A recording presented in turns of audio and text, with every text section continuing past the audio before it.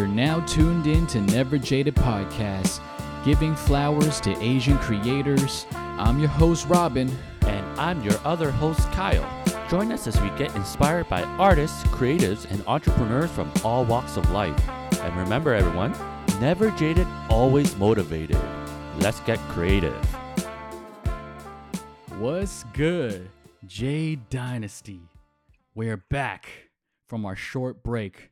The Jade Empire strikes back. And you know, the reason for the short break is because we had a return of the Jedi. You know what I'm saying? Our co-host returns to the motherland, the Raptor land. You know what I'm saying? What's good, Kyle? How's it going? I'm doing well. Happy to be back in Canada and excited to be back doing this pod again. It's been a while.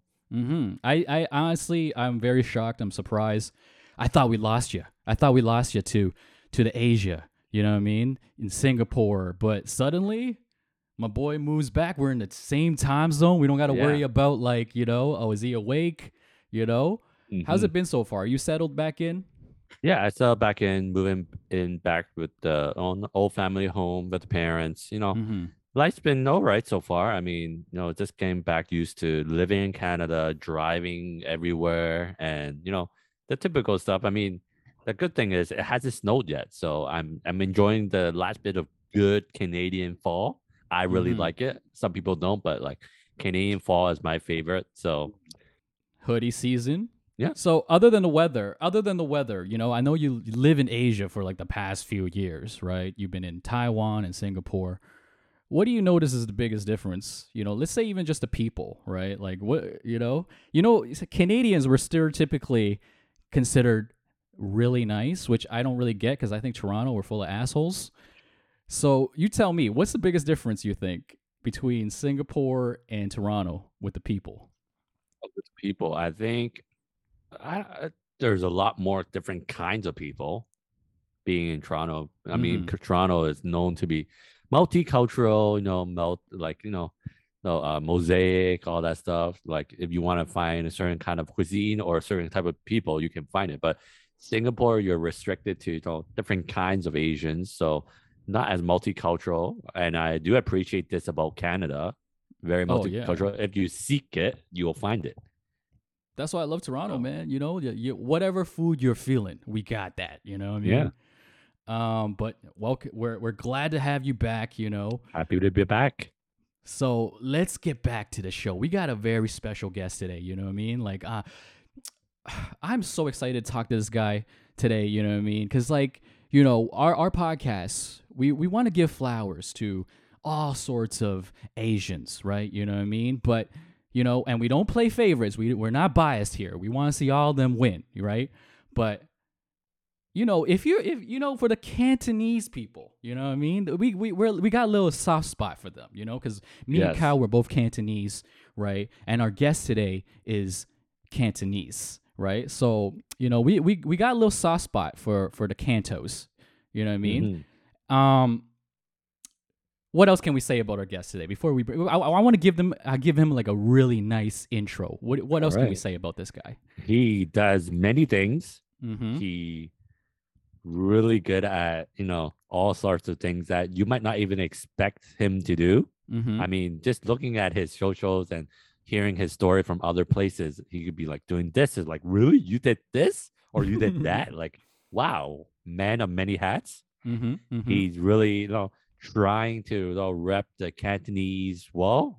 He's doing his part, and he's always about, you know, positivity. I could feel it in his social. He's all about, you know, being the best version of you. You know, the energy and the vibes is always right with his kind of posting is always like feel good. Like whenever I see him post, it's always something positive, something great.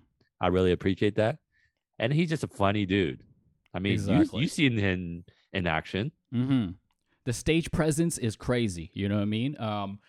We've discovered him from the Fresh Rice Showcase, which is a comedy showcase that with the Asian lineup. We already interviewed a couple guys from that show. You know, so you know, naturally we just want to go down the list, and Anto we had to do him next, man. We had to do him next. So let's just bring him on. Comedian, aka the Pun Fu Master, Anto Chan. What is good? Welcome to the show. I finally could talk. It feels like, I don't know if you ever watch Tiger Belly, but don't talk until we say your name. Freaks out if somebody talks before you say their name. So I was like, okay, I'm gonna wait until you say my name. But thank you so much for having me on the show.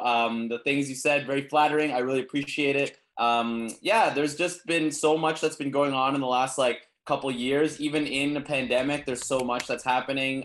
You never, stop pushing forward, I guess, to a certain extent. But also, I did so much personal reflection during this time. I feel like I've grown exponentially in the last 2 years, and that I'm very grateful for. And a lot of that came from solitude, being on my own. People talk about you gotta go into the mountains and hear the water dripping from a stream, and you will find that inner peace. For me, it was not as visually stimulating in that way. It was just more so I just had a lot of really challenging days where I just was am I getting up to I don't have shows to go to. I don't have this. Right when we did our Fresh Rice, it was pretty much a month later, it was lockdown, So, and I produce with a couple other producers, once a month showcase called Free Flow Showcase.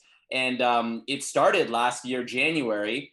We did one show, then we did a second show in February. And I did I have a chapbook. It's a poetry chapbook. So I released that at the same venue, and then literally right when we were okay, we found our venue, we've got the show going, boom, lockdown happened. It made me question everything, because it was so aligned. I was oh man, everything is so perfect, and then it just kind of all blew up, and then we were well, what do we do?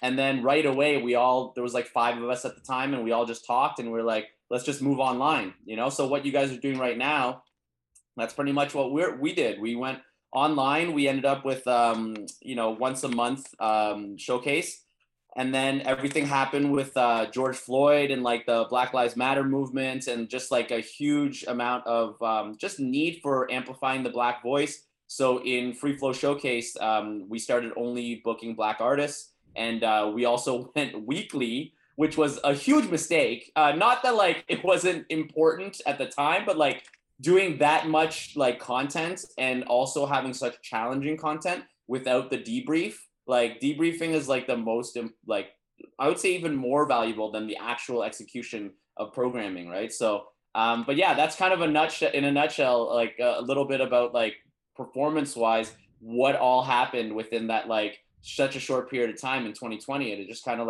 forced me to a certain extent to kind of just go in, and yes, we were still doing the monthly show, but in between that, what was I putting my energy and time into? A lot of it was going to therapy, really figuring out kind of what things were still really challenging inside of my life, and, coming from a Chinese family, Cantonese speaking family, you guys know, therapy is very far down the list of what is considered even just talking to my family about therapy is just not normal, So it was a lot of personal reflections, lots of emotional challenges.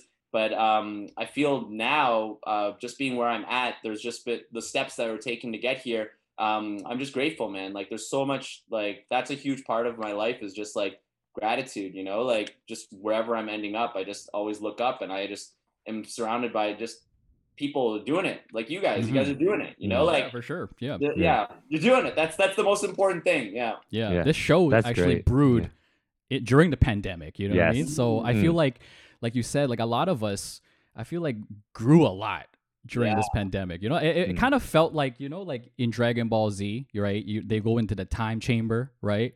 And it's like that 1 year felt 10 years, you know what I mean? I felt I grew so much in that short period of time. So I feel you, and you talked about your Free Flow showcase. I saw on the weekend. It was your birthday?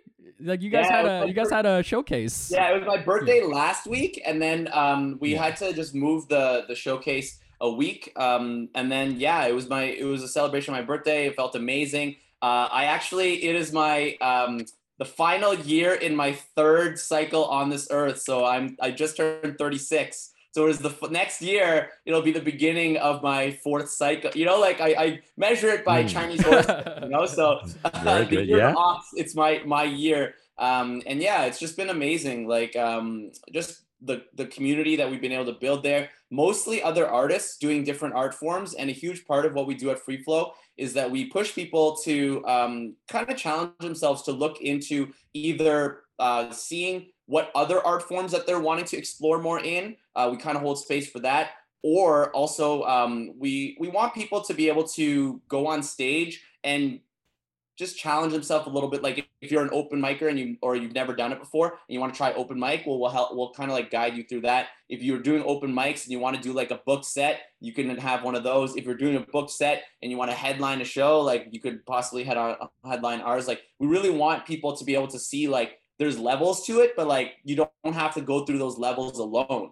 Right. And that was a huge thing. Like being a stand-up comedian, when I first started, I felt like very alone, you know, and even though you'd go out to like, I was doing a lot in Ottawa or like, and then I moved to Toronto to do stand-up, and like, it felt like there was a lot of personal, just like work myself. And then when you hang out with other people, it was like, I never really got to open up the way that I felt like, and I didn't really have like mentors who really like had the time and the energy to be able to guide in that way. And so for myself, that was something that I really committed to myself to in the last like, you know, year and a bit, is just like knowing, okay, I'm ready for that next phase of it. You know, like I've been running shows, producing shows for like a whole Chinese horoscope, 12 years, man. Like, and I'm like, yeah, I if I'm doing it like this, I have to be able to like, you know, see where I'm actually at. And I'm definitely I've finally been able to be ready to like mentor and like really just like sit and listen and really see like how I can guide people in the next stage in their artistic careers. And like that's a big part of it. Even questions like, oh, my family's not super down for me to like do this type of work. Like, what is it that like I should do? And it's like, okay, am I really going to tell you the advice of it? Or am I going to just figure out what is it that like, why is it that you really need their approval, right? Mm-hmm. What is it? So it really comes back down to like my work in, or my learnings from my therapist, and then my artistic career. And that's kind of like putting the two together. That's kind of how I ended up like where I'm at right now, right? Like I just started school, actually. I went back to school I'm in September, and I started for expressive art therapy, which is literally that. It's therapy and expressive arts, performance arts. Like, so that's like poetry, like dance, visual arts, clowning. There's like all of these different art forms that they just put into one program. And like, as people express, then you can actually dig a little bit deeper in, and the best way I ever heard it was it is art-based psychotherapy. So it's like you're doing therapy, the talk therapy, but you're able to do it through artistic form where, and I thought that was so necessary because, you know, growing up as like an Asian kid, it was like, if you ask me like, what's going on at home? Like, what are you struggling with? I wouldn't know how to word it. I wouldn't know how to put it into words, but I would way better do like activities and then be able to use that to kind of express what it is that I was experiencing. So hopefully down the road, that's something that I would really love to work in the Asian community. So yeah, it's just been like so much stuff. And I know there's a lot that I just said, but a huge part of it, it all kind of connects, you know what I mean? Yeah, and that's what's been really, really cool, is that it all just leads back to like the stage and mental health. Mm-hmm. And you know, being Asian and Chinese, like all of that connects, you know, and that's like a big part of everything that I feel like I do. So you said a lot there.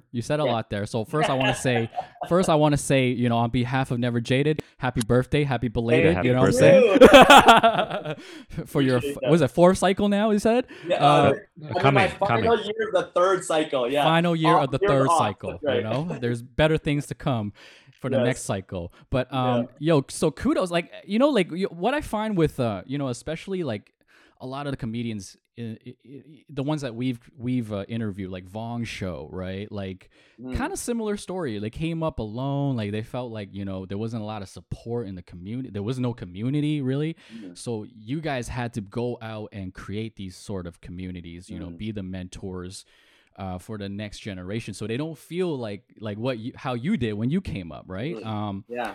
Now, listening to a lot of I listened to a few podcasts with yourself, your interviews. I saw a couple like speaking gigs that you did on YouTube, and it seems like it involves like a lot of work with the youth, you know. And now you're saying you're going back to school for expressive art therapy, right?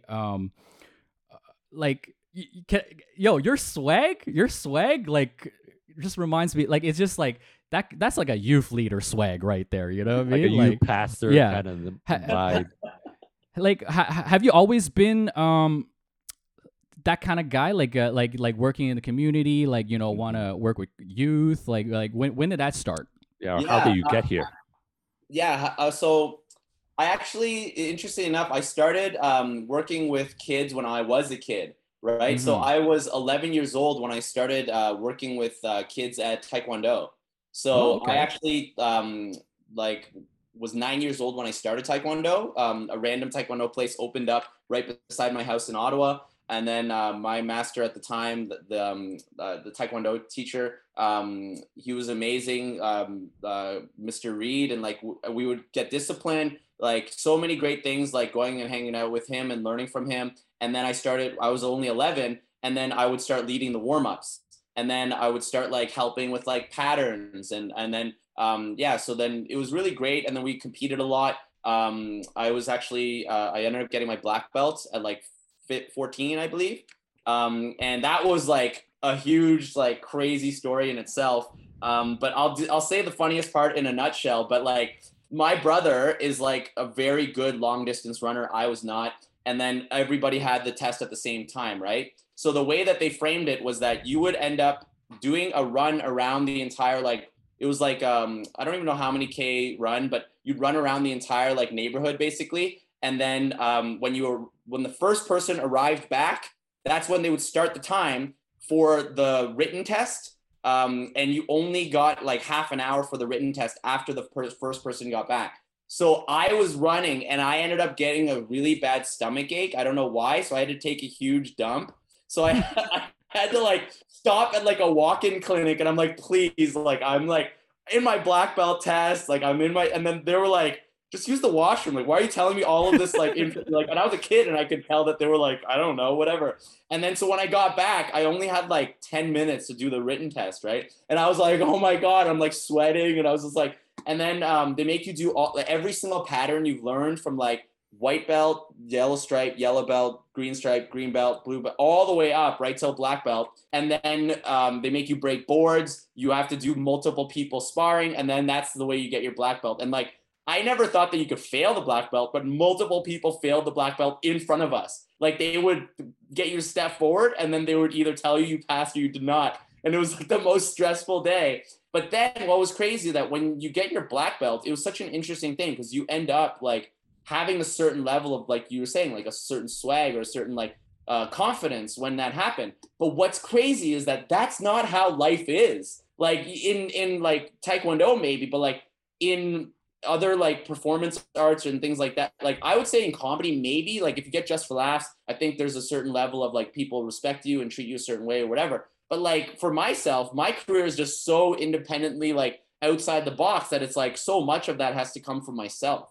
So much of that like comes from like moments, right? Like I always use these moments in my life to like motivate me to be like, oh, okay, like I'm on the right path, right? So even for myself, I looked to that black belt, that black belt test, and I was like 14 years old, and I had all of this like I felt like against me to a certain extent, but I just kept focused and just kept like going forward and kept working. And it was like, that's kind of what I felt was like, you know, a really good moment in my life that like guided me, right? And there's other moments in my life where I was like, oh man, like this was so challenging, and I broke at that time. And I used to think that those moments actually would pull me down. But with a lot of work with therapy, it was like those moments actually were moments that were like oh, wow, like I'm supposed to do something different, right? So we have these great moments that are, wow, you're aligned and you're going in your right path. But there's these moments where you crash and you burn. And then from those moments, you have to really figure out like what path does fit me? What am I supposed to be doing at this time, right? So it's interesting. Like before, I used to think that everything was like so black and white in that way, right? Whereas like now, as you do more work on yourself and you do more like healing and learning about yourself, that's there's so much that opens up in that way, right? It's kind of like the in between of it, like and I think that that's super valuable if anybody's looking to do like performance art, expression, artistry, things like that. It's not like, oh, I'm successful or I'm not successful. It's like you just gotta figure out like in that moment what you can learn from it and how is it making you feel. Those are like the two most, that's more important, I think, than to see if it's successful or not successful. So it seems like all that you're saying right now goes back to a lot of reflection, a lot of therapy.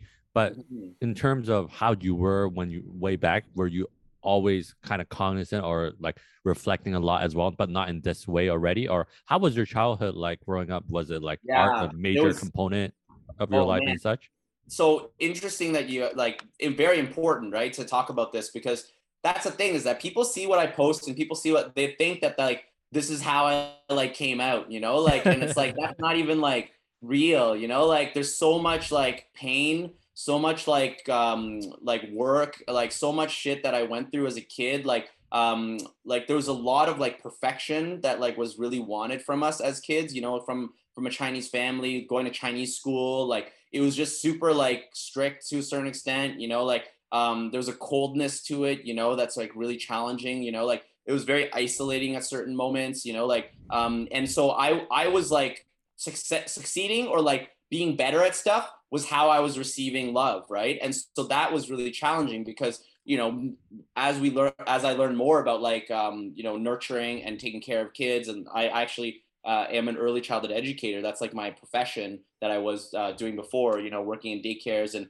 childcare and things like that. And like what I really learned was that nurturing, like to really nurture in a way where it is like supporting of growth for a kid, is to actually embrace and care for them no matter what, whether they are succeeding or not succeeding. Whereas in a lot of like Chinese households with immigrant parents, it is about like if you are succeeding, then you are praised for that, and if you are not succeeding, then you are punished for that, whether it's emotionally, verbally, physically. Like it is like all very separated for care, like care, whether it's embraced in that way. So for myself, that was a big part of my childhood, and that was the big challenges that I went through, right? So, and I think that a lot of people experience that, a lot of immigrant kids went through that, right? And we don't have people to talk about that. We don't have you know, moments in our lives where we're just hanging out with our friends, and then someone's like, hey, like, and then maybe we'll joke about it, you know, we'll be like, oh, which item did you get hit with, haha, you know, like we'll joke about that. But it's like, it comes from a place of like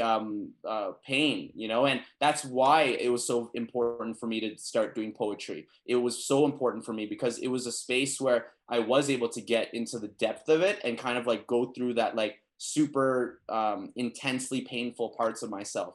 I don't know if this is a thing, but I actually have like a couple lines in a poem that I think would like kind of help fully understand, I guess like what it is that I guess the importance, I guess, of my childhood to now. If you guys don't mind, I could just share like really quickly, just like drop some bars, man. Drop some bars. Let's hear it. Cool. All right. So this is actually about my show, Free Flow Showcase. We were going through a lot that a lot of people were, you know, fighting a lot and trying to like really figure out what it was that I wanted. And I was the host of the show. So this is what I wrote about what I wanted that space to feel like. Holding space, hosting grace, building bountiful experiences for all, welcoming authenticity of angelic light, shining upon the stage, engage, my hands open, bringing grounding energy. The uncertainty I feel in my regular life disappears. The path so clear, dear to my heart, developing communities in unity, enriching me gratefully, filling me with organic mastery. I was recently told that I radiate positivity. It's important that I accept the compliments. Thank you. And also highlight how I got here too. The traumas and emotional work I've done, begun shining under the sun, microscope, being burned, opening up, been too much, falling into ruts, heart crushed. I pick up the pieces. The stage saved me, sharing poetry, laughing along comedic stories that floored me. The healing has progressed. I profess my acceptance of my role. I am the troll in all of this. I'm the troll in all this, building, watching, maintaining the bridge, ensuring those who approach are ready. Preparation plus presence becomes essence. Essentially, I challenge to face our fears together. This is my life's work. This is my church, my social gatherings collectively celebrating faith. This garden as we cross the bridge filled with annuals and perennials, ready to be picked, sniffed, embraced, heading to cross the moat. Feelings evoke, walking into the castle, conquering fears, forming fulfillment. This journey becomes clear, conscious, collected, conscientious creatives, holding each other accountable, bountiful, listening intently, respectfully, passionately, lay together sweetly. This picnic with the sun rays, the food laid, the ants wait. What a beautiful day. We are ready for you to share your story. And that began with me working through mine. The time, the space, the continuing love given, participation ribbons, the effort is being celebrated, the intentional steps to creating safety, ensuring everyone can speak at our own pace, in our own preparedness. We value intimacy. That is where we find the beauty, the in-between, the words, the music and movements are the vessels, the stories are truth and how we got here, where we are and where we are going. That's the free flowing.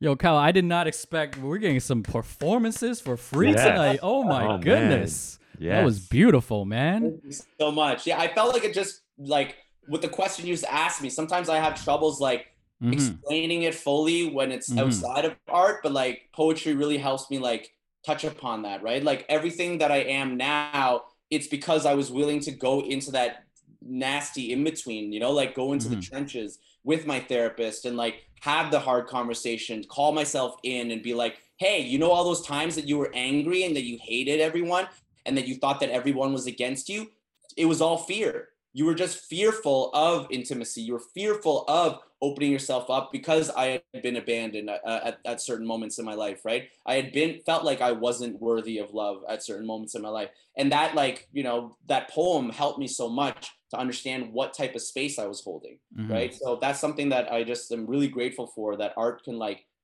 support me in that way. Because a lot of times like someone asked, like that question was so good. That's why like when you ask me that, it's like, yeah, I want to answer that, but I don't know if I have the dialogue in this way to specifically explain it, right? So that piece kind of like helps me in that, and to be able to answer that. No, that was beautiful. And you know, you hear the passion in through the poems, right? It's almost better than getting just a regular explanation. So, you know, I thought we were gonna get into like the comedian side, but like honestly, right now, like that right now, side is a big part of my life. Though. Like, but seriously, right now, the poetry though. Right now, I want to know more about the poems. You know what I mean? Because that was fire. That was a dope poem. When did that, like, how did you get started? Because like, okay, you know, comedy, like most of us know about the comedy scene and what comedy is, but I don't think a lot of people get poetry, you know what I'm saying? Like, at least on the mainstream level. So let's dive a little bit into it. Like, how did you get into poetry and how did you find this kind of scene? Yeah, so first off, I just wanted to comment something that I don't know if I've ever said in public before, but I used to actually think poetry was really corny. And I didn't think I was like, what is this, right? That's what I felt like. But it's because I was a comedian. And being a comedian, you put yourself on a bit of a pedestal and everybody around you who's doing comedy is like, this is the greatest art form that, you know, like that's kind of how it was viewed upon. Yeah. And then that's what was crazy about poetry, is that it just floored me. The first time that I heard a poet that was doing it from a genuine place, like really did the work to get through that. And it wasn't, so there's actually multiple styles of poetry. People don't really know that there's slam poetry, which is specifically an art form where people are competing to get points. And it is like a performative space. And then they compete to like, and there's actually competitions inside of that. And then there's actually page poetry, which is like reading from the page. And also there's kind of in between, which is like performance poetry, but it's not being scored in. It's more so like feature spots. There's a similarity to like how comedy has like competitions. And then there's like the open mics. And it's just a little bit different in that way, right? But poetry, I started actually, so I moved to Toronto and then I was looking for a job. I had a friend who got a job at a place called Free the Children in Meadowee. And then I ended up going in for my, I guess it was my interview. It was like a group interview. And this is the Pun Fu Master part of it. Me and my friend came up with this idea. We had to make up an icebreaker. So I actually, he's like, why don't you just bring in a tray of ice? And then I was like, that's amazing. So I actually literally brought in a tray of ice and had 3 ways in which you could break the ice in my interview. And I was like, could I go first? My icebreaker is melting. And the entire place like burst out laughing. And then like I didn't say anything and they just looked down and I was actually holding a tray of ice and everybody was like, what the heck? Like, and I like ended up killing the interview, right? So I got the job and then I moved into housing, and one of the people that I was living with, they were also a speaker as well. So I was a speaker and a facilitator, and they were actually like the face of the company at that time. And a big shout out to Britta B. Huge, like I was a fan of hers before I even got in there. And then I was living with her. And then we became like really close friends at the time. And she was doing so many poetry gigs. And to be able to see someone who was able to not just be doing it to perform, even though she was, because of like the space in which we were because like, you know, being a professional speaker, you're trying to convince them, like the audience, to like kind of buy into what it is the organization is doing. But the work that she did, like, and the poems that I would hear, it impacted me in a way where I was like, man, like what comedy is doing for me, there's layers that I wasn't able to investigate or connect with. So at first, when I first started doing it, it was more exploratory. Like I wrote on my own and I had concepts, but then I was very skilled, I guess, at stage already, like, and being comfortable going on stage, that I would just kind of like go on stage and like have like poems like mostly written and mostly memorized, but I make up some part, like improv some parts of it, and then I would just get scores or whatever. And most, like I would say I was like 90% swag and like 10% writing, you know, whereas like, which is dangerous, but I was like, hey, if they don't like me, it's all good. There's like comedy over there or whatever. But like slowly I just continued to love it more, and it became such like a passion for mine to like support other people to share through poetry, because the beauty of poetry, it's just different than comedy, right? Each one of the avenues. So the ones that are the 4 pillars, I would say, of my speaking is like the emceeing, the storytelling, the poetry, and then the comedy. Like all 4 of those are like, I would say like I have a certain expertise in each one of those, and differing levels, of course. Certain ones I've studied more as well. But those are the 4 that really support me when I go on stage. I'm like, hey, I can access any 4 of those. And depending on this moment in the audience will enjoy that more. But also I used to only do that part and didn't do the second part where I reflected on like, what do I want to share today? What is it that I'm wanting to bring into this, right? So that was a really important part of my understanding of poetry. It's just one layer of it, right? When you go into the other art forms, those are different layers of ourselves that we can be sharing. So I that's why I always urge other artists. It's like, explore the other art forms that are really similar to yours, right? If you're doing visual arts and you're doing a lot of drawing and stuff, why would you not try some painting? Why would you not try some of the things that have similarities? You already have a certain eye for it or a certain strength in these art forms. And it actually goes further than people would think. I know some people who are extremely great at stand-up comedy, but that also translates into like their visual arts and their painting and stuff. And you're like, wow. So yeah, poetry was great for me to like, I met people that were working at the same place as I was, who were just amazing poets, like top of the like line level poets, and just being able to be inspired by them. It just made it, I was like, I need to dive deeper into myself and start discovering some of this. And my last comment on this is that poetry, if it wasn't for poetry, when my grandfather passed away in 2007, I hadn't healed for like 4 or 5 years. And then when I wrote a poem that was specifically about the passing of my grandfather and the guilt that I felt, not being able to be there or do more because I was only a 21-year-old kid, I was overwhelmed with emotion with that. When I wrote that poem and performed it on stage, it was the first step in my true healing of like alleviating some of that guilt for myself and just knowing that I was like, okay, it wasn't my fault. He had gone through a lot, but I need this healing now, you know? So yeah, poetry is such a healing art form. It really is like important. And that's why it's in one of the expressive art classes that I have is specifically poetry, because you're writing your emotions forward in that way.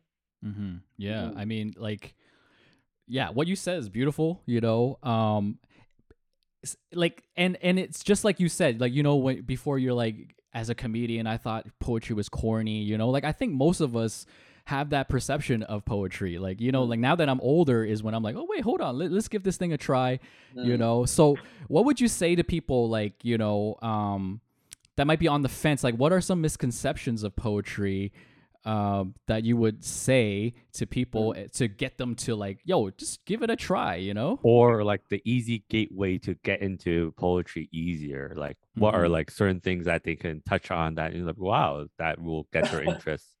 So here's the part that might shake you guys up a little bit is that like, I'm not always nice. And this is one of those moments, right? This is one of those moments. Like, I don't need to convince anybody of anything when it comes to the art forms of it. I just need to continue doing what it is that I love doing. And the people around me are going to do what they love to do. If that's something that is interesting like to them, and that's something that they want to connect to or want to, and actually have that desire to, that's something that I would be there to support that. But like me going out and trying to like convince people, like I'm not a politician for poetry, you know, like I'm someone who practices it and is like super respectful and loving of it. And I know the depth and connection that people have with this art form, right? So it's not like I'm like, you know, this is not like a religion to me that I need to like convert as many people and then I'll feel like I'll go to heaven or something, right? So it's like, that's kind of where I'm at with it. It's like, I respect it so much that like, if people don't see the value in it, that might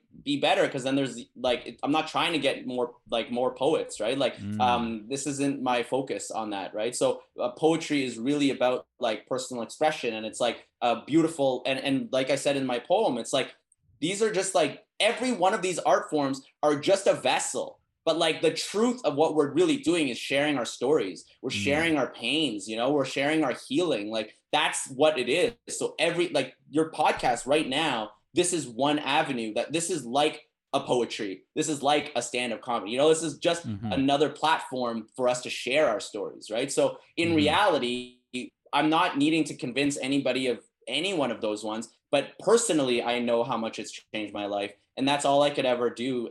It's not like I'm an advocate for everyone starting and learning poetry, right? But I could see the value of it. And I've watched people change because of their connection with an art, not specifically poetry, even with other art forms. I've seen how it changed their lives and how they really have something to focus and how to bring their true selves forward, right? Like that authenticity that you get in an art form, sometimes it doesn't come out in socialization, in just talking from that. That's what's so powerful about art, is that it helps you connect to your authentic self. And that's why in multiple art forms, they talk about this concept of like finding your voice, right? In stand-up comedy, talk about finding your voice all the time, right? In poetry, you can see when somebody has connected to their truth and their authenticity, right? So that's what it's all about, is really just connecting to that authentic self when you're presenting yourself in a way where you're comfortable enough with yourself to just be, and like to not have that neediness of like, please like what I'm doing so you think that I'm something more than I am. It's like respecting like yourself enough, and as well as the other people enough, to just be like,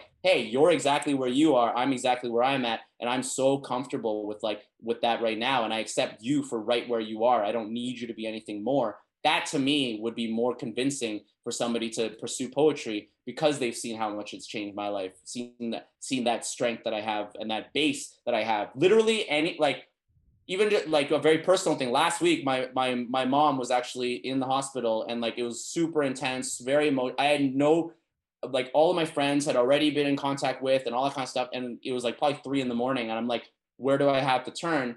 I'm writing poetry. That's literally it. Like, it's the thing that I turn to, that like it's like a superpower of sorts for me now, you know, like when I'm just like Mm-hmm. in tears and don't know what I'm feeling. A lot of times, actually, especially a lot of trauma as a child, it, what happens is that you end up like right when conflict happens, you immediately are like, there's either freezing up, or you just like end up like, you know, getting overwhelmed and you have racing thoughts. You're so like what happened with helps me in poetry is that it helps lay it out like step by step by step. Okay, what is it that I'm feeling right now? What is it that I'm experiencing at this time? And it's like my form of journaling. But the reason why I like it a bit better than I incorporate it in my journaling, I love wordplay, right? And it tickles me, so like it makes me laugh, and I'll like random puns will come out in my journaling or poems, and I'm like, that's funny, or what, like, and it's like there's a playfulness to it, and it's like, imagine you're literally feeling like the most pain that you felt in a really long time, and you're just crying and like going through this, and you have this moment of like tickling funniness in it. You're like, that's kind of like a bit of like a gauging of like where you're at, you know, like if you're in an argument with someone and you make a joke and then the person's still mad, you're like, okay, maybe we're not like at the place where we could joke around yet with ourselves or with them. And then that's kind of what I'm doing with myself in my poetry. It's like kind of like prodding, being like, are you willing to laugh at like the ridiculousness of where you took this? Like, you know, do you hear that buoy sounds like boy and it's funny to you? Like, you know, that kind of like in that moment, it's the kind of questioning of that. So yeah, that's my like connection with poetry. And like anything else, it's like somebody asking you guys like, make us believe that we should listen to your podcast. It's like, no, the people who respect it and understand it and connect to it enough, they'll be here, and they'll be here to support you. This answer just speaks to like how much Anto is really about the poetry and how much he loves it, that even if no one likes it, he's still going to do it. Even if it's just for himself, he's still doing it. That shows how much he loves it. And you talking about like finding your voice, I think that's really important. So can you just talk about how, like, what would be your voice with poetry, and is that different from your voice with stand-up comedy, or is it all the same?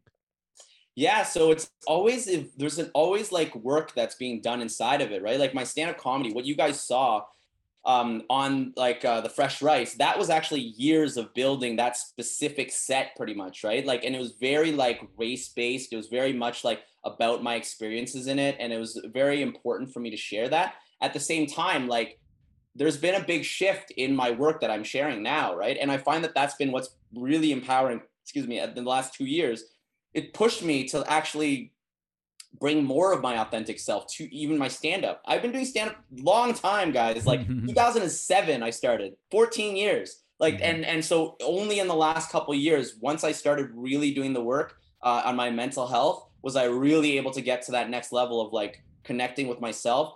There's so much weight of like guilt and blame that I was like raised with, that I was still holding. And when I went on stage, there was an uncertainty and hoping that the audience would like me. Even when I watch my set now, I can see there's certain moments where I was, even though I'm very good at putting forward like the strength of what it is that I am on stage just from experience, there were certain moments when I watch it, I could see that I really wanted the audience to like what I was doing. But what's crazy about wanting the audience to like what you're doing so much is that you actually take away from that, like just belief and that love of self, right? It's like the idea of why I think a lot of Canadians have challenges with apologizing is because they're always saying sorry. Oh, I'm so sorry about this. I'm so sorry about that. They just have these minuscule little things. But when it comes to like the depth of it, the truth of it, that apology, that's similar to what I feel in terms of like always just wanting people to like you a little bit. But then it's like when it comes to that like true belief in that, that's the thing about an apology.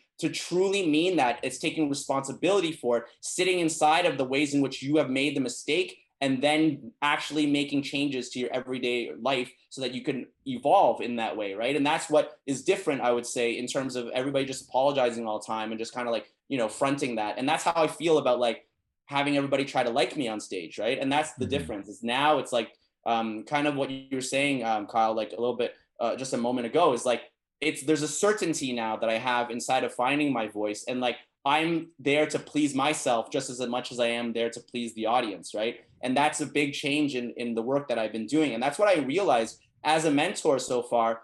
If I'm not showing up at every mentoring session feeling like I'm also doing this for myself, I'm actually doing a disservice to the people that I'm working with, right? I'm making them take the burden of like my time, like everything is now focused on you as the person who's receiving, like the mentee. Everything is to do with your poetry or your writing, and everything, it's like so much weight, right? Whereas like when it's distributed in that way, it's the same with an audience. It's like, if I'm having a good time, if the audience isn't at that moment, hey, maybe that joke was just for me. Let's keep rolling, right? So that concept of finding your voice, a lot of it comes from, personally anyways, a lot of it came from me starting therapy in 2017. So it's 2017, 18, 19, 20, 20. So it's been this is my 5th year in therapy, right? So for me, it was like, I pretty much had to hit rock bottom at that certain, I went through like a huge breakup. Me and my partner at the time were constantly talking about how I should get therapy, and I just never did. I felt like there was like this shame that I just didn't even want to share with other people, and I didn't know how to like start talking about it. A lot of it, I think, was intergenerational, you know, like the idea of like, you know, my family never going to therapy and me even bringing it up. I felt like a bit of shame that I was like, am I really at that point? And that's kind of what I think is a big mistake for people. They think, oh, you have to like be at a certain point before you, like, personally, that's what happened to me. But like, I would suggest for anybody to, but you can't convince anybody to go to therapy, right? Like, it really is a personal thing, right? Because you have to be ready for it, and it costs a shitload of money. Like, I'm not here to like tell anybody to do anything with their money, right? So that's the thing, is that when I was really able to start connecting to myself and like have that forgiveness and have that like love for myself, that's when my voice really started to come through in my comedy as well as in my poetry. And yeah, I would say like there is a similarities to my poetry and my comedy. Like there's a heavy playfulness of it. There's a little bravado in terms of like, check out what I could do with my wordplay. You know, it's like pretty fun. Like, and I want to hit people, like surprise them a lot. And there's a lot of like meaning in terms of like personal growth, emotional wellness, and also like community and like love of self and like growth. Like I think I said that already, but it's like I always think of it like expansion, right? You're always like wanting to like just learn more and connect more, and that's really what it's all about, right? But that's personally for me. I've watched many comedians and they do it completely differently than I am, but they found their voice, right? Everybody's so different. This is what inspires me, and this is what gets me excited. But like, I can't tell anybody else what to do with what they're doing on stage, right? Because that's what makes it so that I feel empowered to do whatever I want on stage, is literally that, is that respect that people do what they want with their time. We might not all fit on the same types of shows, but that's okay. That's why a lot of times I've had to build my own avenues, a lot of producing my own shows, because not everybody wanted all of the positivity, right? It's not for everybody, and that's totally okay by me as well. Wow. You know, before the show started, Anto was like, how long is this show going to be? I said about an hour, but we haven't even scratched the surface yet. You know what I mean? I feel like there's so many gems we got to talk about with Anto. You know, therapy, poetry. We didn't even talk about the comedy yet, you know? So let's get a little bit into that. You know, we know you as a comedian, right? We've seen some of your sets. When did that start? Like, were you funny as a kid? Like, how did you get into? Always wanted to be the class clown. Yeah. It was so interesting because I always felt like I was playing like two sides of myself. I was like sucking up to the teachers, and then I was also like being the class clown, right? Because I sucked up to the teachers would be like more open to me like making comments and being silly. And none of the stuff that I would say was like attacking the teacher. It was just mostly like being silly, right? And I remember in like grade 8, there was this girl that was in my class, and she was like, I was probably like 4'11" at the time, really, really short kid. And then the girl was like maybe like 5'6", if I had to guess, like just beautiful, tall, blonde girl, like had glasses or whatever. So cute. And everybody had crushes on her. And then I would just like make these comments that were just so funny. And then she would just always laugh so hard to the point like she couldn't stop laughing. And like all of the guys that were like talking to her and stuff would always be like, what's so funny? And then she wouldn't even be able to explain it to them what was so funny, because like it was just like what I was saying, and I wasn't like cool, right? So for me, I was like, oh, there's like powers to this, right? Like that's crazy, such a crazy situation. And then like as time I would always be like silly with my friends and like, you know, laugh a lot and like just kind of push that. But the thing that actually, like when I was in college, I was an RA, so that was like the resident assistant. I took care of like a floor, made sure everything was good. Basically like a certified narc. That's what you would do, right? And then, but they liked me a lot because they would always be like, oh my God, there's so many people. Like, how are we going to get everybody's attention? And then they would just be like, okay, Anto, can you do it? Because I was the new guy. So they'd be like, can you do something? And I'd be like, okay. I'd like stand on a chair and be like, hey, like, just get everybody's attention somehow. Right. And like, whatever the situation, I've like ran around rooms until like I would run all the way to like where I would stand for like where the other speaking people were or whatever. And people would be like, what the hell's going on? And they'd all like gather. So it's like all these random things that I would do for attention. And it kind of led to me to like start writing a little bit because I discovered this comedian named Mitch Hedberg. So I always watched a lot of Saturday Night Live and stuff. And I thought sketches were really funny, but I was like, that's so much like stuff happening that like, that's not really accessible but like I saw Mitch Hedberg. Man, one of the funniest comedians ever. Like his jokes are just so like one-liners, some really funny. Like one of my favorite jokes was like, I laid in my twin-sized bed and wondered where my brother was, like, and it just like so silly and like so beautiful. And the way that he delivered it was so him, and so I started writing jokes, and then I wrote a lot of like, when I was a kid, I always enjoyed those 101 hamburger jokes or things like that. I love those types of jokes. Or like, and my dad had like 200 inappropriate like Polish jokes or like Newfie jokes or things. He had those joke books, right? So I was like, oh, that's funny. And then we always loved Simpsons. And then so when I started writing though was really because of Mitch Hedberg, because of like the framework of like joke writing. So I started writing question answer jokes, like the setup and then the punchline. Those types. And then what ended up actually really pushing me was when my grandfather passed away. What actually happened was really intense, that like nobody in my family. So my grandfather had 13 grandkids, 5 daughters, his wife, my pawpaw, and then all of the people who came to our restaurant all the time, all the extended family who flew in. And then they asked if anybody wanted to say something, and like nobody was wanting to like actually speak at the funeral. There was nobody who was going to actually do a eulogy. There was only my uncle who was going to make a couple announcements, but then nobody was actually going to deliver a eulogy. And then I was like 21 at the time, and I was like, what? Like, this guy literally was like, if you asked multiple of my cousins and I who our hero was, it would be him. There's no question that it was him, like, and people ask me like, well, what was he like? The best way to describe it is very metaphorical, but he used to, my grandma always wanted me to eat Chinese food at the restaurant. I loved grilled cheeses. And then my grandfather would make me the grilled cheese. And then he not only made the grilled cheese, like obviously the classic way, but he took a piece of ham and he would fry the ham on both sides. So it was crispy on both sides. So it felt like there was like a triple decker grilled cheese.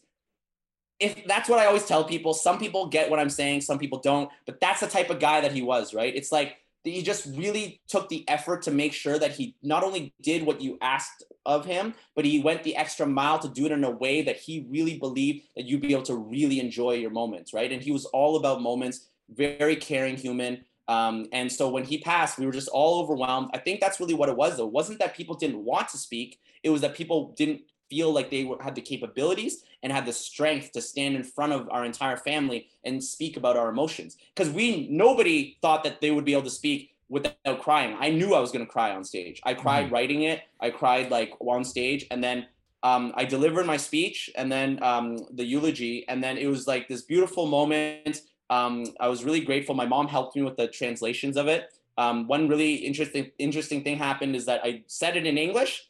And then after I shared it in English, I was crying so much during the English part. I actually, the second Cantonese part, it was actually like I cried all on the sheet, right? Because I didn't really need the English like writing of it, only the Cantonese part. But I did it all in Pinyin because I don't actually read Chinese. So everything was like, ngo sung gong this or whatever, and I'd be like, all right, ngo is NAWSEUNG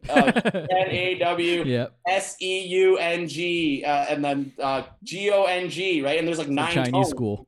and there was like tears on it, right? So there's 9 tones, tears, Pinyin, huge family audience, whatever, and I delivered it. It went really well. It was, I would say I'd give that like a 6 out of 10. The English part was like maybe like a 9 out of 10. That's just me judging it, but it was like very But my aunt came up after and she said to me, the perfect way to describe what happened. She said, wow, that speech was so meaningful. It was really, really great. And it was nice that you tried to speak in Cantonese. Oh,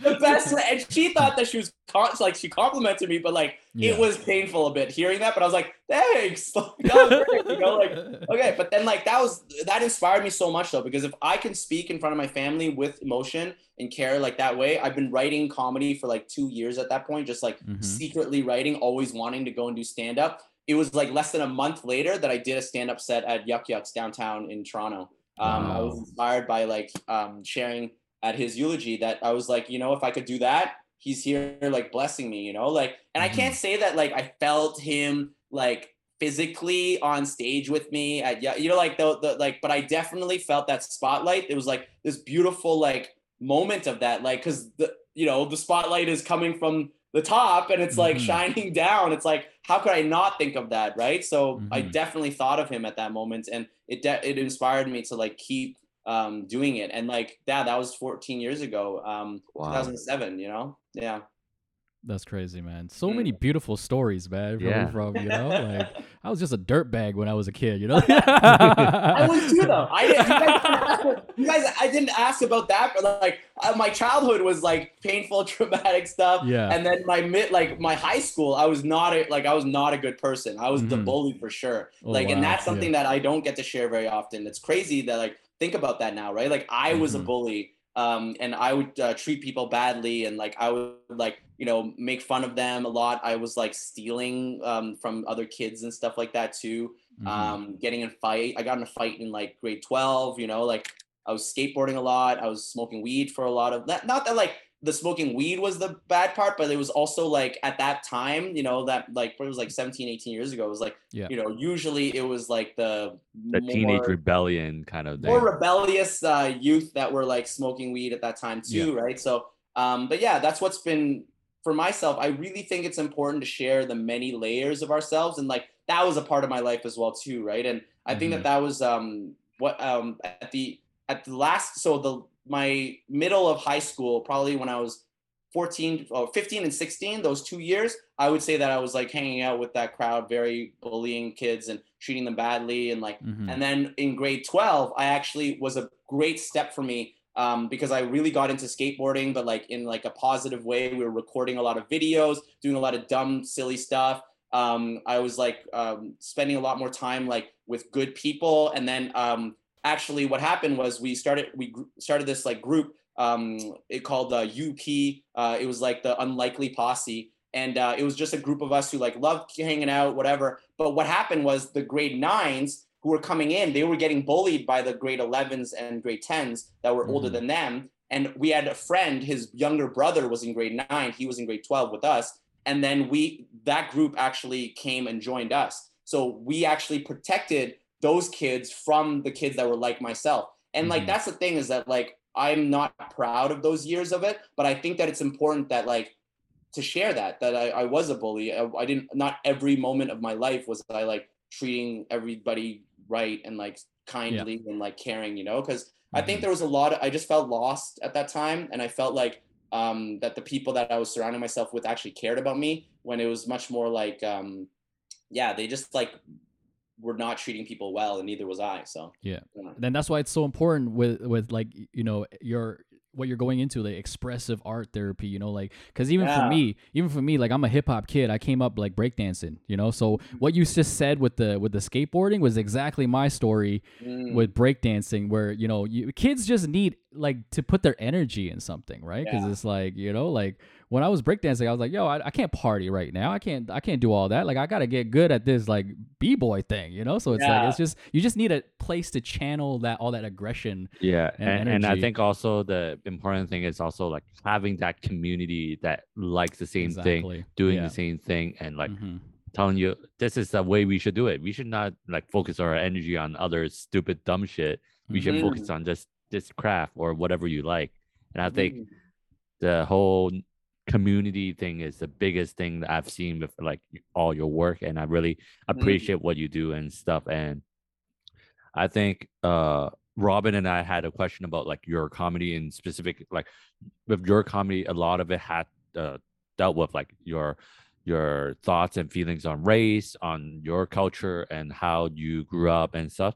We just thought like, were your comedy in terms of how you dealt with race always the same, or did you go through periods of where like, oh, you did certain jokes that you looking back you were like, oh, not so Oh my great now. God. I don't know if you saw my interview with the National, but like, it's exactly about that. How I like, even one of the things that I would even say that I was a bully in my comedy life at one point. So like when I was doing comedy in Ottawa, I was the only Asian comic that I knew of at that time, right? And I ended up meeting another comic as well. And one of the things that I was doing was I was actually just talking negatively about being Asian all the time. Like I had multiple jokes where the punchline was the stereotype, but the way in which I got there was very clever. And like, it was like I was doing covers of, that's the best way to describe it. I was doing covers of Asian jokes, but I was writing like doing it in my own style, basically. Right. And a lot of it was very cutting, very like harsh and very like angry stuff, I would say. And then Can you give us an example? What would be a good example? Because I heard it's a story you said on Josh's podcast. How have we made it yet? You know, where you told that Ottawa story where you were on stage and you told a bunch of jokes and you felt like you sold your race out for some laughs. So my thought was like, you know, I'm being Cantonese, I'm like, what kind of jokes were these? I want to see if I'm pissed off. Like if I hear these jokes. What was one of the jokes? Okay, I got to think about this. It was just basically okay, there was this. Okay, this is a really strange outside of the box one. Okay, so there was. You ever seen Got Talent? They have this like all these different types of performers. There was actually this guy named Picasso on that, and what he did was that he painted with his penis. Right? And on stage, and he was painting with his penis, and then he like turned it around, and everybody was like, "What the heck is that? This naked?" And he flipped it around, and it looked exactly like one of the judges. Oh my god! The entire audience like went crazy. They were so excited of that, and then so I actually got inspiration from him, so I started doing it. But I started performing this on the street, and I actually was able to paint on a grain of rice, write your name on it.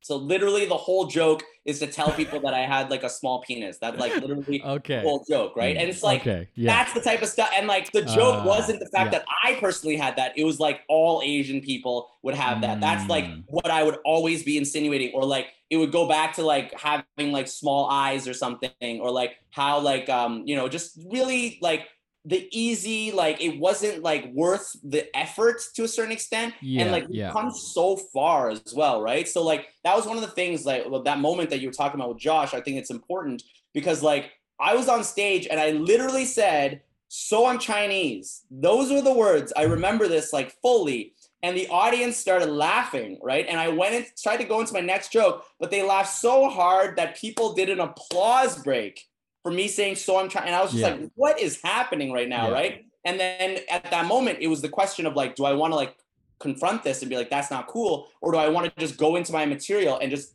pander more to the audience? And the thing is, I pandered more to the audience. I just did all of my most offensive to Chinese and Asian people jokes possible because I wanted their approval and wanted their love so much, right? And then that's when I knew I couldn't do this anymore. And I moved to Toronto and I started doing my like different things. Right. So that's like really what it was like. Right. It was like, then it just wasn't, it never felt like the effort was worth those jokes, but people always did like, they liked it so much. Right. They loved what I've analyzed this a little bit. They love knowing the joke already, but they want to see how you're going to tell it, right? Yeah. They like the fact that like the idea of like eating cats and dogs, you know, being like an Asian person eating cats and dogs and like, and you know, I even asked my dad that because I was like, I hear this stereotype. Is this actually a real thing? And he's like, not in my generation personally, but like his parents' generation, that would be like a thing in Hong Kong still. That's what he told me, right? So I was like, oh, it's not like completely made up. It came from somewhere, but like it's not fully real to a certain extent. And there are people who are doing it,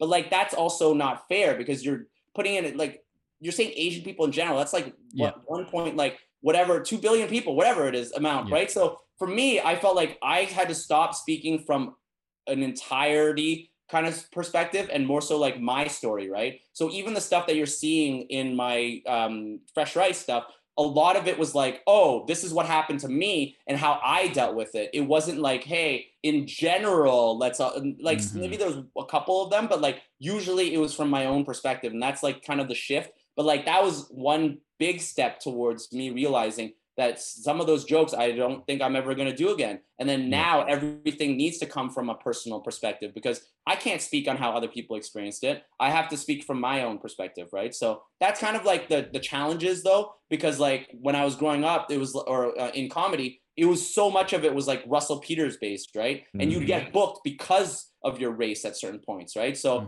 but yeah, it was not something that I really felt proud of.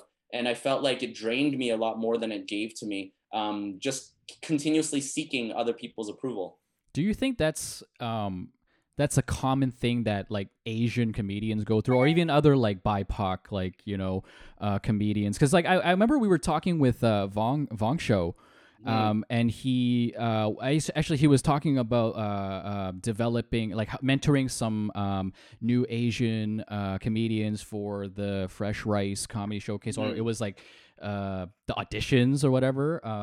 And then I remember he was telling us this one kid, he made this joke, something like, my name's Kyle, that's my slave name, right? And then he pulled him aside and is like, yo, you didn't write that for you, you're kind of writing for white people, you're catering your comedy to Vong, white folk, right? Vong was so helpful for that too, was that he asked that question to us after we all got chosen for Fresh Rice, and like he asked us that question in our Asian comedy writing group, is like, are you writing for like people who look and like have lived like you, or are you doing this specifically for white people? And many of us couldn't even say that we've ever written not even one joke for ourselves or for an audience of people who look like us, which is what was so trippy about Fresh Rice, man. Like I was like emotional looking out there and looking on stage, like having Ron Jossel as like, it was like blew my mind. Like I was so excited, and then Vong was the one who put it all together, and I got to be the last person before Vong came out. It was like, I was so blessed, man. Like my position, everything was so good. I was so grateful for it. And like, that's the thing that made me, I feel, even better on that stage, was like the people in the audience that came for it. And then Vong being such an incredible, like, he was such a great leader for us, right? For this, like, and I'm not just saying that, like, just because, like, I really mean, like, we needed someone like Vong to come shake things up for us and like really remind us of the power of the Asian voice and like what it is that we are all doing, right? And then Ron Jossel has literally been doing it. He was headlining before I started doing it, which is crazy, right? So this man is just like absolutely next level. But like side Ron Jossel story is that he was touring in Thailand at one point, and then in Bangkok he was gonna do Bangkok Comedy Club, and I saw that and I was like, I was literally booked a trip there during the exact same time as when he was there. So I contacted Ron Jossel being like, hey, is it like, could I jump on the show? And he's like, yeah, contact the booker. Great. So they made it an all Canada show or whatever. Nice. And I got to open for Ron Jossel and in Thailand last minute. And then from that set that I crushed, and then Ron, during his set, gave me a big shout out and like was like, Eto, like, well, we had like this hilarious moment or whatever.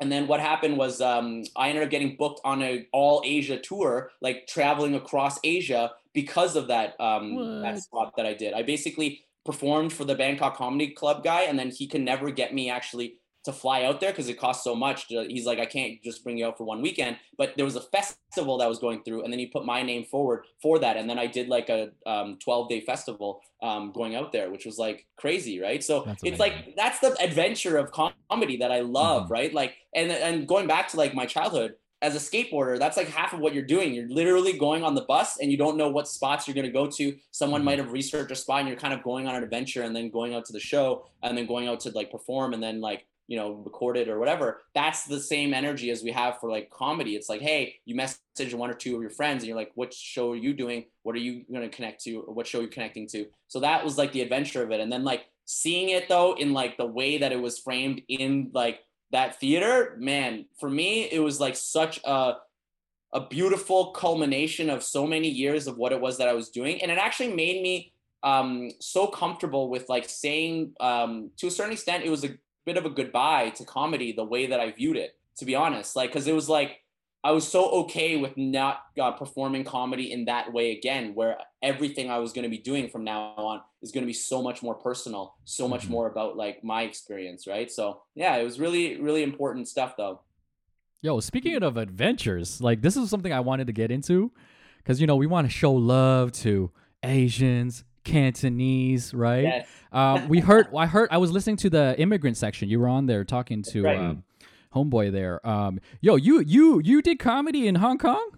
Oh yeah, I lived there for 10 months. Yeah, what's that story? Yeah, that was amazing. So I always wanted, from when I first started doing comedy, I always wanted to do it in English and Cantonese. Like it just was a dream of mine, right? Yeah. And then so I actually dreamed of doing the Hong Kong Comedy Festival, and I was probably only a year in or something, 2008 or something, and I went on I searched online. I was like, is there somewhere where I can perform comedy in Cantonese and English or whatever? And then they showed me the Hong Kong Comedy Festival. There's 2 competitions, one in English, one in Cantonese. And then the year that I actually was applying for, it was 8 years after that. So when I first started, it was the first year was the same year as I started comedy, was the first year of the Hong Kong Comedy Festival. So it was 8 years later that I ended up like applying for it, and then I got into it. So I was going to travel to Hong Kong. And then so I got in like maybe like 10 months before that or whatever, before I knew I was going. So me and my girlfriend at the time, multiple of her brothers had traveled across Asia, lived in Asia. And then so she was like, oh, maybe we can go and like stay there for a while. And I was like, what's a while or whatever? And we're like, oh, we'll see, kind of thing. And then so we ended up saving up money for the year before that, and then ended up buying a ticket. And then it was a one-way ticket. And then so we went all the way to Hong Kong Comedy Festival. That was the beginning. It was like September or something. And then we actually stayed. We had her parents came down, my parents came down. And then I ended up doing a tour of actually the show that I just said, Bangkok, was part of that. We did a bit of a Thailand tour. And then we also did a tour of Japan as well, too, with my parents. So That's it was like we crazy. traveled around. It was literally a dream. Like that's Yeah. And a really funny story though. My aunt actually owned a home there. It was like an apartment, and it was awesome. Like she wasn't living in it for a while, and then I asked her if I could borrow like or use the apartment when I was there, and then she's like, "No, you scratched my car. I don't trust you." That's what she said. Right? I was like, oh, cold, right? I was like, damn it, right? Yeah. And then so we were going out for dinner one time or whatever, and then my aunt was saying, "Oh, bring your girlfriend," and that kind of stuff. And then I was like, "Okay, sure." So I bring her, and my girlfriend is like cool customer, very good with family, good like.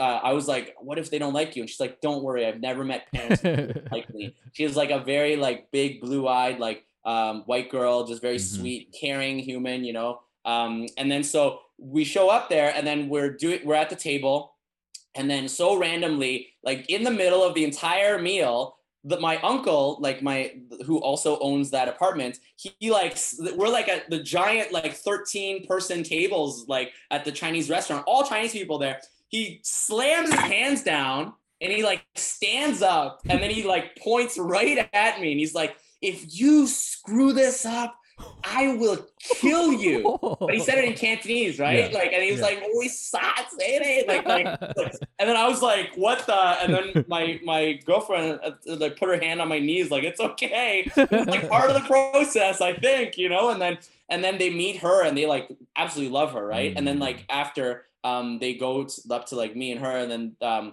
like they went up to hug her, and then they're like, I love you and I don't know why. That's what like my aunt says to her. And then my uncle is like super nice to her. And then that night she ends up being like said to give the keys to my partner at the time. And then there was like, I trust you. Make sure that he doesn't screw anything up. That's what they said, right? And then the car. then we're in Hong Kong. Like that's like actually like a crazy story That's of like crazy, and so many things were like that when we were in Hong Kong, like every step of the way. And you're asking about the community there. still a very beautiful community. There's multiple platforms, whether it's like Takeout Comedy or there's the Comedy HK. And then there's also one more that Backstage Comedy, I believe, right? Yeah. And so there's Kyle probably knows a little bit about that as well, right? The scene out there. So it's a really like cool space. People are really nice. They really love like old school like race jokes a lot. Love sex jokes a lot. Really? Like very, very like it's a very different audience, I would say. Yeah. Are you talking about specifically the English crowd or English like crowd? English crowd. That's correct. I mean, the Canto crowd doesn't really like sex stuff at all, actually. Yeah. I know that. I tried. So I only did Cantonese comedy 3 times. That was my because it was only every second month, and so I only did it 3 times. And one time I did like okay, like I like they like didn't hate me. You know, one time was like I just crushed it. I was so good. Like I just like felt like I was like a king. I'm like the best Canto comedian that could. It was just making fun of how bad my Canto was, like, and just like how I come from Canada and like how people in Canada think that I'm really good at Cantonese, but it's all lies, you know. And then the third time I bombed so hard, I could have sworn it was my aunts in the audience. That's how much they hated me. Like they just didn't laugh at anything. Like they were just like so cold, and like I was like, you know, being my friendly, happy self on stage, and they're just like buying none of it, right? They're just like, your Canto is so bad, this is like embarrassing for you, kind of thing. So it was the perfect spectrum, though. I experienced all 3 of them. I would love to do it again. I haven't written anything in so long, Canto stuff, and I don't even remember most of it. Like, but it was just like such an important thing, though. Like after I went there, anytime someone talks about like, you know, oh, I'm from this place, or whatever, I'm always curious if they've been home, because for me, I was actually at the peak of the umbrella movement as well too. Wow. And so I actually marched. Well, I wouldn't say march. I was like walked, because like everybody was marching and it was like super. But like I was like kind of off to the side a bit, so I'm not like, I don't want to take part of in the same of like what people really were doing in that space. But it was like definitely experienced a little bit of that and saw kind of like what they were going through. Obviously not even like just seeing it. I was definitely an observer in that way, and it was just like so impactful to be there for that and seeing what Hong Kong is fighting for, and like seeing how even the yellow that's in your background right now is very much like the umbrellas, you know, like it's just like a very vibrant, like very like they want autonomy. That's really what it was, right? Collectively, they want this autonomous like experience. And like even when we were there, what they were fighting for was so basic. It was like, yeah, you can vote for whoever you want, but we get to choose the candidates. It's like, that doesn't make any sense, right? So that's like kind of what I was in, but like the comedy really reflected that as well too, right? It was like people wanted to do their own thing, like Comedy HK, which I actually started working for a little bit, doing a lot more shows. I did a lot of random shows. I actually, a couple headliners who were flown in by Comedy HK, I like actually emceed and also produced, like helped, because the producer who wasn't able to come with us, I just kind of made sure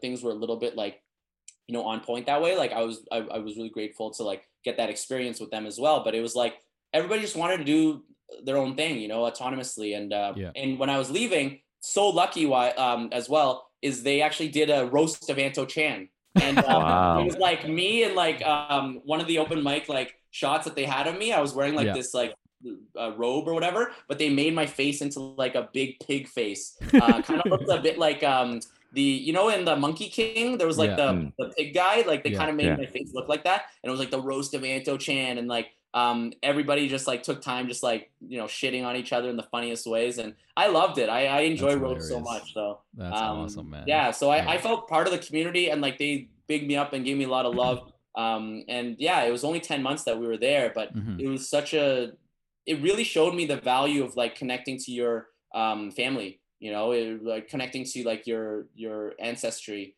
and being in like the home that we were. It made me see like what my parents were going through, you know, like a lot more, but obviously it wasn't the same kind of thing, like, but the space was so minimal. And my mom always told me, she's like, your kitchen, the kitchen that we have here in our home is the same size as the home that I grew up in. and you could see everyone at all moments. The only thing that blocked you was like a curtain or like a sheet, you know, and like there was no washroom inside. You would go either like in the corner or you'd have to walk down the hall to like go in the washroom there. Like, and it was like 8 people, she said, that lived in there, you know? So it was just really like important, I think, for me to experience that, but also like paired with comedy, like it made it so much better, you know, like, So if you ever want to go, and I would even suggest if you guys bring your podcasting equipment and things like that, there's a lot of comedians out there that would love to talk to you guys, you know. We're trying to get into the Hong Kong scene, man. I'm trying to, because I'm a hip hop guy, so I'm trying to get some like Hong Kong hip hop people. Oh, here, okay, you know cool. What I'm saying? So nice. you know any, you know, holla at us, you know, like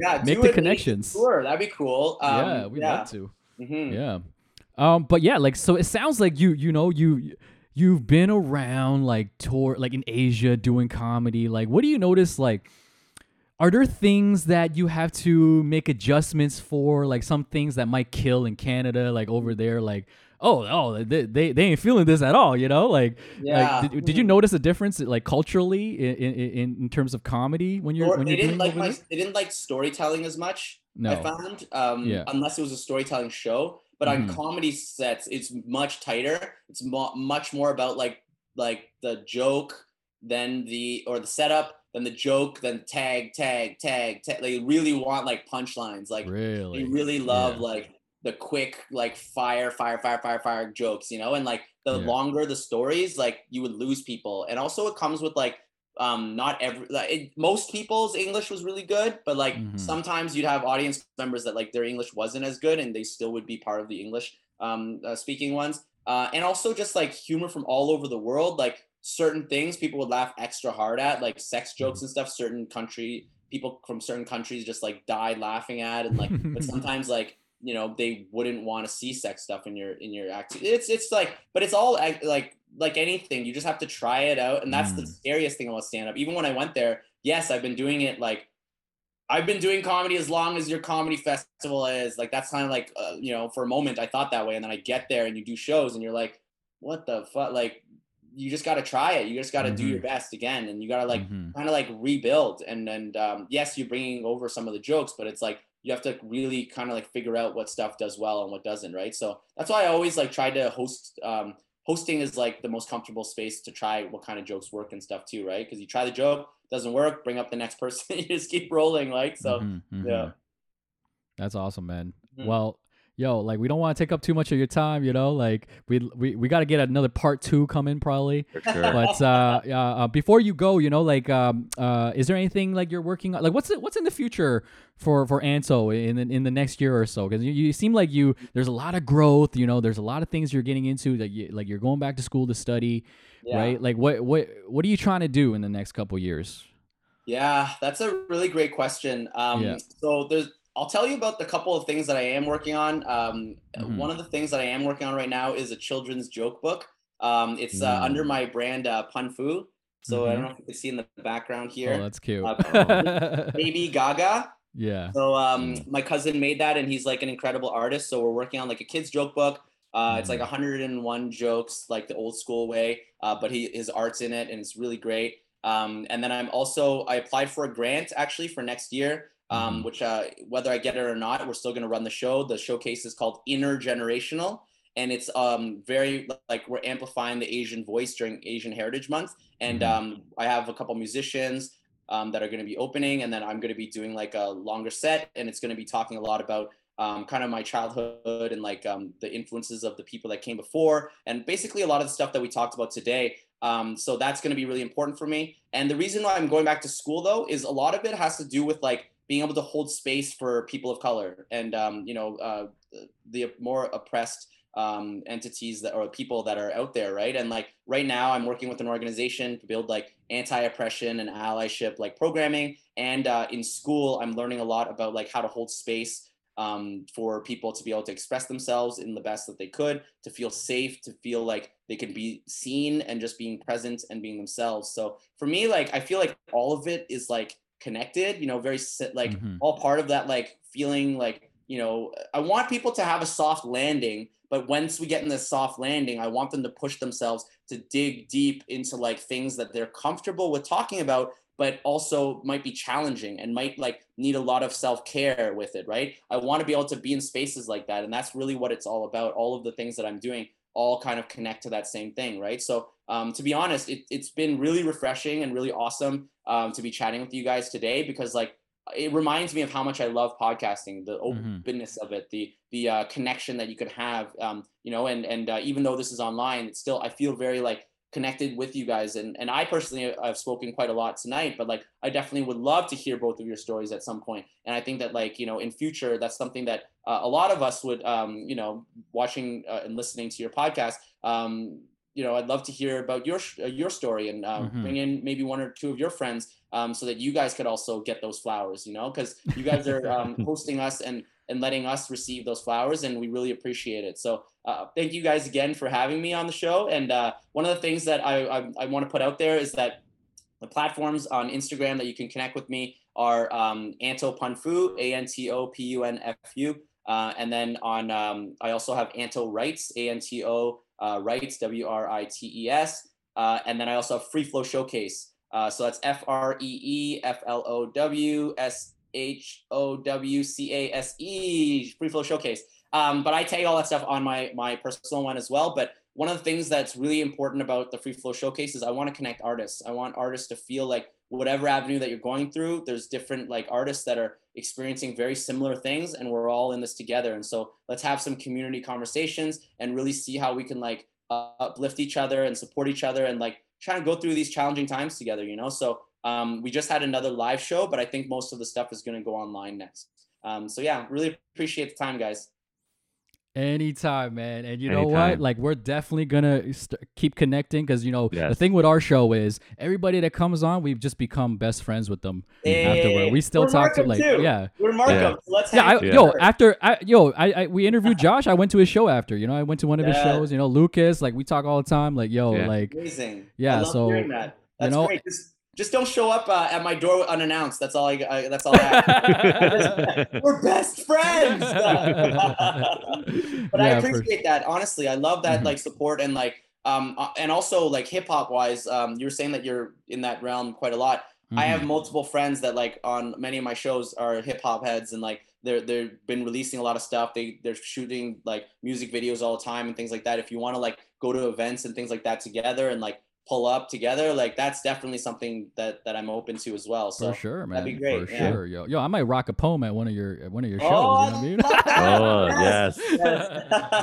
But yeah, it's been great talking to you. Like, oh man, like there's so many things Anto is good at. Like poetry, comedy, black belt taekwondo. By the way, like I can't believe you guys have written tests for black belts. Like, it's like philosophy and like kind of like what are the pillar or the I forgot the word for it. Oh my God, all these years. But it's like the pillars of like the actual like taekwondo and things like that. Who founded it and like what year and stuff and things like that. So it was very challenging. But like that's the thing, is that like these are a lot of things that I'm really good at. But man, there's so much stuff that I'm not good at too. That's why I love having great like people in my community that like help me or like inspire me. Like, hey, if they're willing to try poetry and like they've never done it before on stage, I should be able to like draw privately. You know what I mean? Like you're willing to like the last show that we had, someone's been coming to my shows for like 8 years. And she's like, you know what? It's time for me to like try to do a comedy for the first time. Did a like 5-minute set in the middle of the thing. Everybody loved it. She talked about mental health, very personal stuff. It was really, really great. And then I was blown away. I was like, wow. And then she's like, I just always wanted to do it. And I just wanted to do it on one of your shows because I felt so safe, and that is like literally the stamp of approval, like that's what I'm aiming for, right? I want people to feel so safe on our shows. But like, if someone could do that in front of a bunch of people, it's like, I could totally try painting on my own. You know what I mean? Like, why not? Like, I can't not do the things that I actually want to try to do just because I think I'm going to fail at it, right? Like other people throw themselves in even deeper. So I just like respect that. To a certain extent, it's like when you see that, you're like, I respect them enough that I have to push myself at least one step in that way. That's beautiful. So Robin, I think we have to show up in his show one of these days and we're gonna do it, man. Try open mic stand up. Yes. Well, let's do it. Let's do a Never Jaded edition. We'll both, do a quick 5 minutes. You know what I mean? I love it. If you guys want to also like sit down and write some jokes together, like hit me up. I love writing jokes with people. I love like working on material. And whatever it is like that you guys are already writing towards, I'm sure it's like fun, So let's definitely jump in at some point. And I'll definitely have space on future open mics and stuff for you guys to come on. That's awesome. Let's do it. All right. So, again, like thanks again, Anto, for coming on the show. It was great talk. Listeners, if you want to follow us, be sure to keep up with us. Give us some support so we can show all the love to great guests like Anto here. Follow us on Instagram at Never Jaded Pod, and just subscribe to wherever you're listening to, man. Show us some love, man. And also Kyle here. He has his own podcast that's doing fairly well as well. You want to plug it real quick? Yeah. So it's What Kind of Asian Are You podcast, podcast featuring conversations about being Asian. And you can find it on all major streaming platforms and also on YouTube. So just search the name What Kind of Asian Are You podcast and follow the Instagram at What Kind of Asian Pod. We'll love to connect and talk. And with that, we are out. Peace. Peace. Thank you.